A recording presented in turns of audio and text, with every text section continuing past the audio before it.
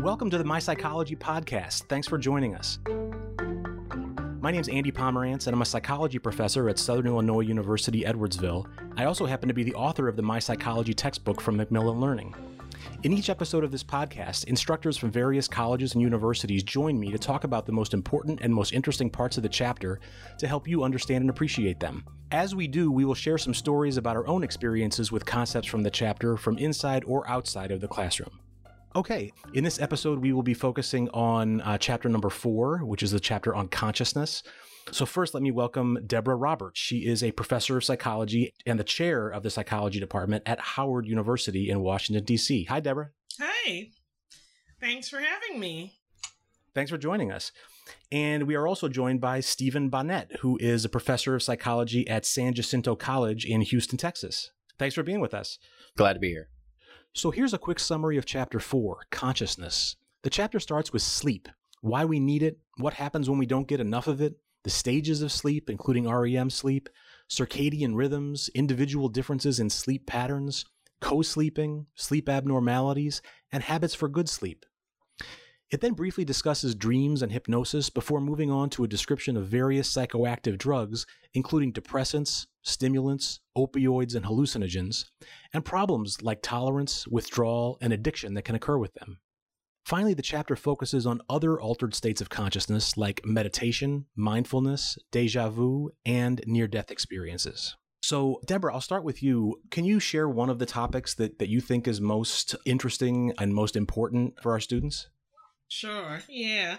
I particularly think that the understanding sleep deprivation and some of its associated consequences is really important. So I think if students start by understanding that we need sleep and that about 35% of adults don't get enough sleep, at least in our society, and particularly for this demographic, in intro psych, we're assuming that a lot of them are late adolescents, early adults, and sleep deprivation is very prevalent within this population. So I think it is a good thing to understand the importance of sleep and some of the consequences. There are a few more in the book, but two that I would focus on are cognitive slowing, which of course is important when you're trying to study and progress through an academic program. You don't want your cognition to slow down, and also cognitive rigidity. So I think sleep deprivation and two associated consequences, cognitive slowing and cognitive rigidity. Yeah, and can you explain the cognitive rigidity experience, what exactly that means? Yeah, basically you are unable to tap into your creativity. So you're sort of rigid or focused on some particular things. You're less likely to create original masterpiece. These are your words, Andy, as the author of the textbook. And you talk about not being able to come up with witty comments, which I think is really great when talking with friends. And nobody in intro psych wants their capacity to tap into their creativity to be limited in any way. So sleep deprivation contributes to that. And so you want to understand that. Yeah, definitely. I'm glad you brought up this topic. Stephen, any thoughts about the sleep deprivation topic? Absolutely. That's probably the number one thing from this chapter that I spend time on, just because I'm coming from a wellness perspective whenever I teach my classes. And so I immediately start off by like, well, I can assume that half the room hasn't gotten enough sleep last night. And, it kind of leads into a discussion of, things like why don't we sleep? And we kind of have this, I guess, cultural stigma or this antithetical way of thinking about sleep that, like, if you're sleeping, you're not working or getting anything done. But I like to at least focus on all the things that do happen whenever you sleep and why it's important, and show them, examples of studies that show like, okay, well, if you do sleep after you study something, you are more likely to remember it, because sleep is like a really interesting connective fiber to the memory chapter, the learning chapter, the developmental chapter, because you mentioned like the significant amount of adolescents who aren't getting enough sleep. That's a critical developmental period, and they actually need more sleep than the rest of us do. So it sleep is kind of an ongoing conversation throughout other chapters, and it starts here when we start talking about it in the consciousness chapter. Yeah, I'm really intrigued by that explanation you offered, Stephen, about how people may interpret sleep, may think about sleep as essentially a waste of time, that you're not getting anything done, you're not being productive in some way. Well, we were all in college at one point, right? We all were very well convinced that we needed another 3 hours of study time, and we'll just catch up on sleep, on the weekend or something. And I always like to ask my class, I was like, we always think we're going to catch up on something like sleep on the weekend, right? Would you say that about food? I'll catch up on eating on the weekend, you guys. That's a waste of time right now. That's a good point. Yeah. And it's funny when I teach about sleep deprivation, I get a lot of nodding heads in my I don't mean nodding off to sleep. Yeah, I like that you mentioned that, Andy, about the sleep deprivation being something that's not on our radar necessarily, especially in adults who have busy lives. We're used to juggling. Just a couple of days ago, I was driving home from work, and I'm on automatic, and it's a route I take all the time. And all of a sudden, my eyes just started feeling heavy, and I just started feeling really tired. And I'm like, what the heck is going on? And I realized that I had been getting up super early to kind of watch tennis that was in England, London. And I didn't want to miss Federer. That was the other thing I thought was important. But I realized that I was sleep deprived. Like, it just, intellectually, I wasn't really thinking about that. And we know all the labels. And I'm like, you know what? I need to either pull over. I mean, I was close to home. But like you said, it could be dangerous, and we don't realize it. And it was because I was sleep deprived. I hadn't gotten enough of, my 6 hours or 5, whatever it is. It was because of Roger Federer. Is that what you're saying, Deborah? Hey, I just thought that, it's good to have us be aware that even when we know better, we're also oblivious to the fact that sleep deprivation affects us in so many different ways. Yeah. So, Stephen, did you have a different topic that you wanted to bring up from this chapter? I think before I really get into the sleep deprivation, in my class, I spend some time talking about selective attention and consciousness and just general situational awareness and what you're aware of going on around you, because we're just coming off of things like sensation and perception. And I think when we talk about attention, we talk about, okay, well, how is attention selective?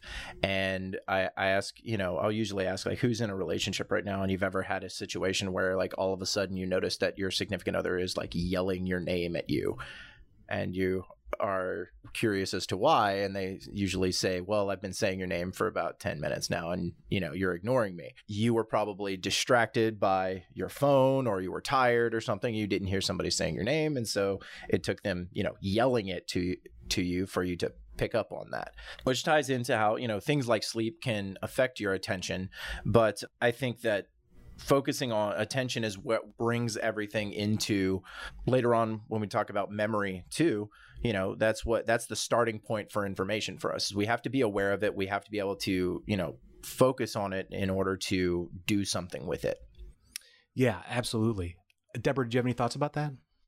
Yeah. When you mentioned selective attention, it sort of made me go directly to mindfulness, which I know, it's not the same thing, but that was one of my other selections in terms of what I think students might find interesting, or as an interesting segue into other things. I think if they focus on mindfulness and try to understand why it's important for us to sort of selectively focus on certain things, it'll prompt them to want to know more about different altered states of consciousness.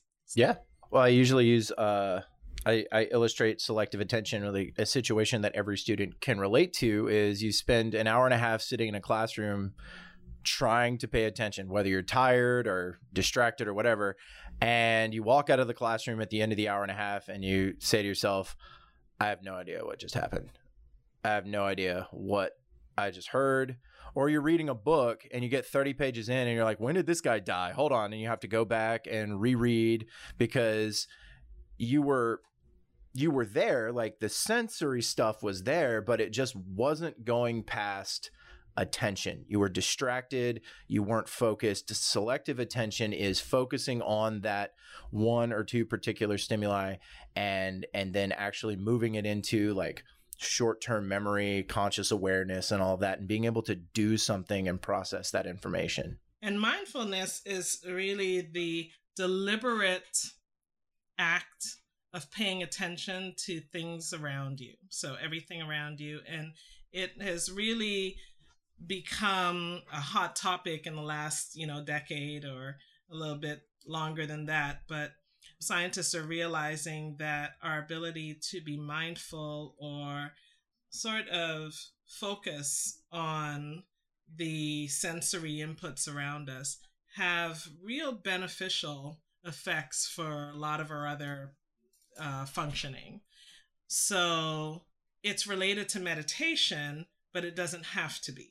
So just if you are drinking a glass of water, it could simply be the act of, as you are drinking the water, paying attention to how it feels when it's going down your throat, or what it looks like in the glass as you're tilting it toward your mouth, and, et cetera, et cetera.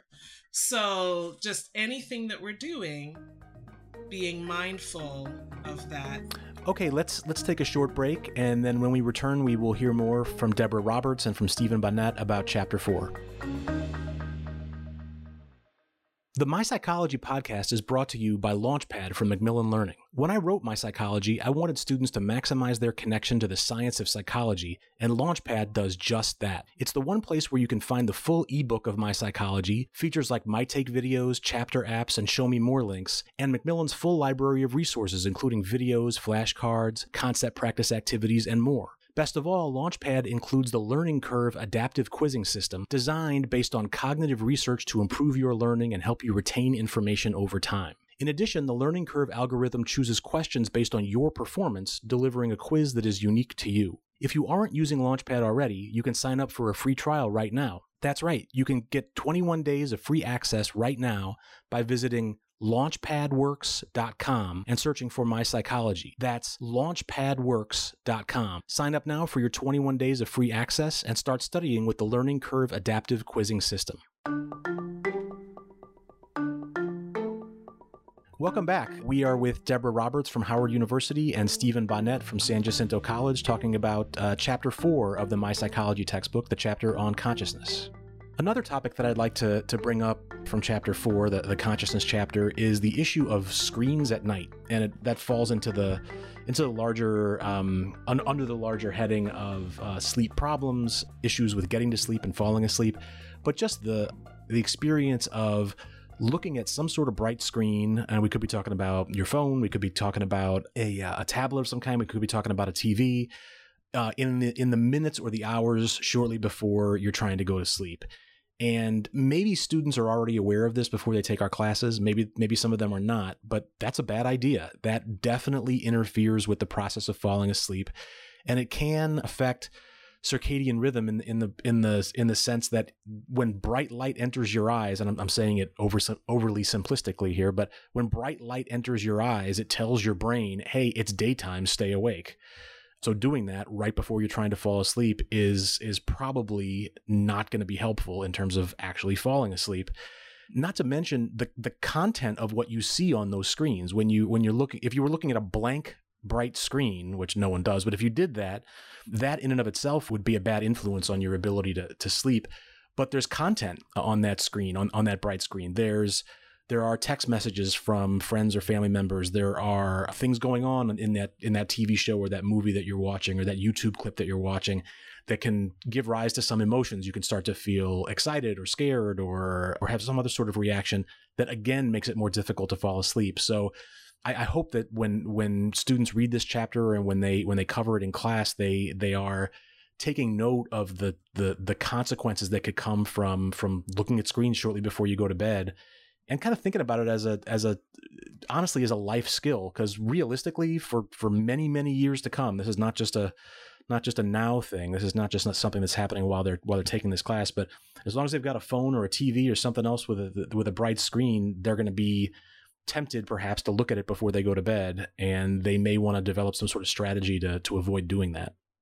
Yeah, I think that's really important to alert students to that, because with the prevalence of all the devices you mentioned, I've taught about how the effects of screens impact your sleep and all that. And I thought I was pretty good about maintaining that. I usually try to, do something like read or journal before bed, not necessarily like I try to advocate for at least a half hour of no screens before you actually want to fall asleep.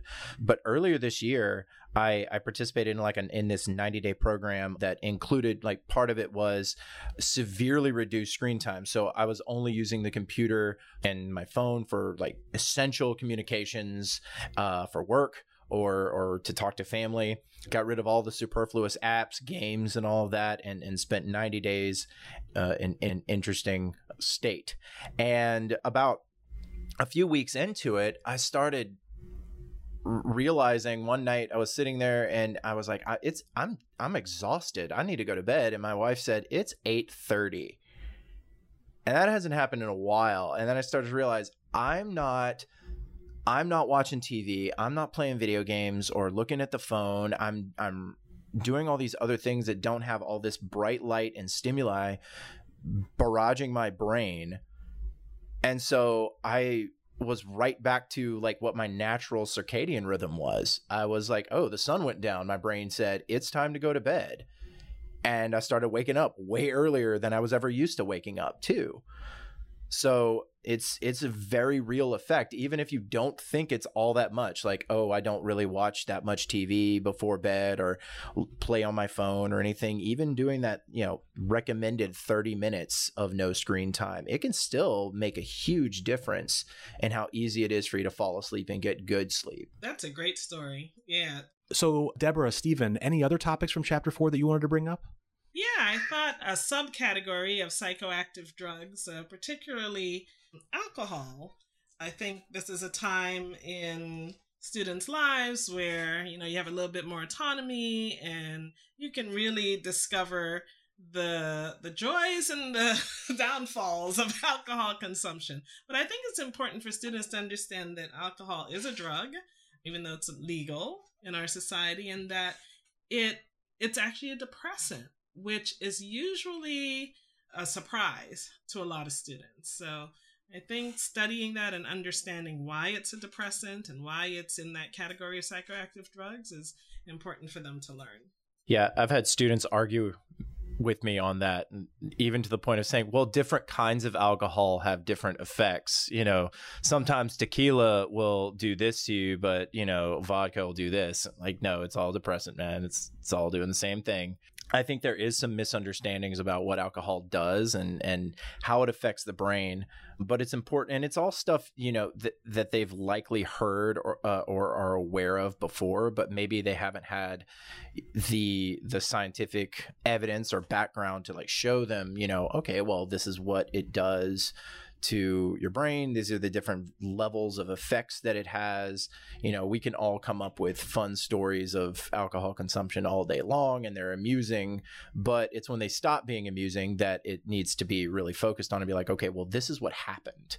This is what alcohol can do. And I think alcohol and probably caffeine are the two most common psychoactive drugs that you talk about in this chapter that students have, that they have experience with. And while you have alcohol, one other thing that I usually end up talking to, or at least tying those two substances together with, is mixing alcohol with caffeine. And I talk about research that shows like it's just not a good idea to do that. It leads to all kinds of negative health effects, but it also kind of keeps you from the automatic shutdowns from overconsumption of alcohol. It kind of overrides those things as well if you're not careful. Yeah, and the new material in the second edition of the My Psychology textbook includes some coverage of that combination. People drinking alcohol and energy drinks or highly caffeinated drinks like Red Bull, which is just disgusting. Yeah, it is, and the consequences. When researchers have studied the consequences are generally even worse than the consequences of just alcohol alone. No, it definitely is. And I've had it brought up before, like stories from students who've seen people mixing things like pre-workout supplements with alcohol. And that terrifies me to no end, because I don't know if you've ever tried a pre-workout supplement, but they make you kind of feel like you're vibrating a little bit sometimes. It depends on what's in it. I don't necessarily recommend or like them at all, but it's like an energy drink. It's just next level energy drink. Wow. Wow. Yeah, with my students, when we talk about alcohol, I try to emphasize not only the effects that alcohol has on their brains and bodies, like kind of what you would see if they were drinking alcohol in a vacuum, so to speak, but also just sort of the interpersonal or social effects of it. So, Stephen and Deborah, as we're beginning to run out of time for this particular episode of the podcast, any final thoughts about Chapter 4, Consciousness? Only that topics like sleep and alcohol and caffeine, like all of those things are really common in the lives of students and anybody who, like, you know, if you're listening to this, take time to kind of research and just read how good sleep can make a difference in, you know, your, not just your study habit, but your life overall and overall health, and you know, managing a lot of these other topics in your life as well. And I think, just in addition to understanding consciousness on a social level, just really appreciating the complexity of our physiology and brain, because a lot of things we talked about, whether it's sleep or circadian rhythms or the effect of psychoactive drugs, we really have to understand the importance of brain chemistry or just our physiology in general. So I think it gives a better appreciation for the biology chapter, or, you know, other chapters that we may have looked at before this. Yeah.